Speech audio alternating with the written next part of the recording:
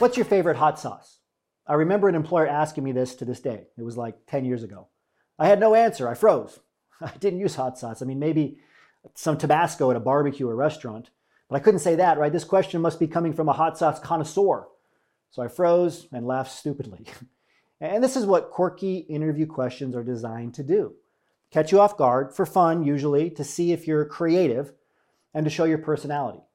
But they're also used more and more to test your communication and problem-solving skills. These questions may not have a right or wrong answer, but are intended to reveal your overall thought process, right? Who you are, how you would come across, and that kind of think on your feet situation. So here are some examples of quirky interview questions.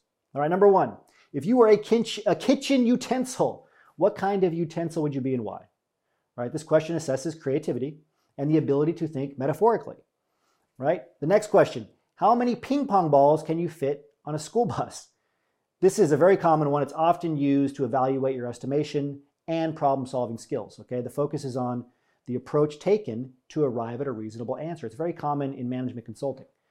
What's your spirit animal and why? Or something similar to that, right? This question can reveal your personality traits and again, how they relate to an animal as a metaphor. If you were stranded on a desert island, what 3 items would you want to have with you? We see this one a lot right now. This just assesses your problem-solving abilities, right, as well as your abilities to prioritize needs in a challenging situation. The next one, if you could have dinner with an historical figure, who would it be and what would you ask them? This question evaluates your interest in history, critical thinking, and the ability to formulate insightful questions.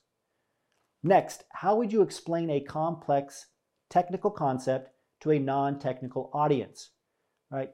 Not very quirky, but it's extremely common. It assesses your communication skills and your ability to simplify complex information, so be ready for it.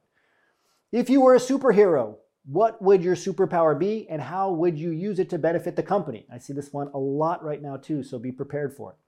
It evaluates your creativity, problem solving, and your alignment with the company's goals, right? Notice the last part of the question, how would you use it to help the company, your superpower? What's the last book you read and how did it impact you? This question explores your reading habits, interests, and your ability to reflect on personal growth. What's your favorite board game and what strategies do you use to win? I love this question. We see it a lot too. This question assesses your competitiveness, strategic thinking, and ability to work well with a team, right? They want to see both competitiveness and collaborativeness. If you could be a fictional character for a day, who would you choose and why? This question delves into your imagination and reveals which qualities or traits they admire in a fictional character, right? This question delves into your imagination and reveals which qualities or traits you admire in a fictional character. What's the most unusual or interesting job you've ever had? And what did you learn from it? This question assesses your ability, right, to adapt and to extract valuable lessons from unique experiences. I got another. If you could travel back in time and change one event in history, what would it be and why? This question explores your knowledge of history, but also ethical considerations and critical thinking. So overall, while these quirky interview questions can catch you off guard, they also provide an opportunity to showcase your creativity, problem-solving skills, imagination, and personality traits, okay, that might not be evident through the traditional interview questions. You should approach these questions with authenticity and use them as a chance to demonstrate your unique qualities and abilities.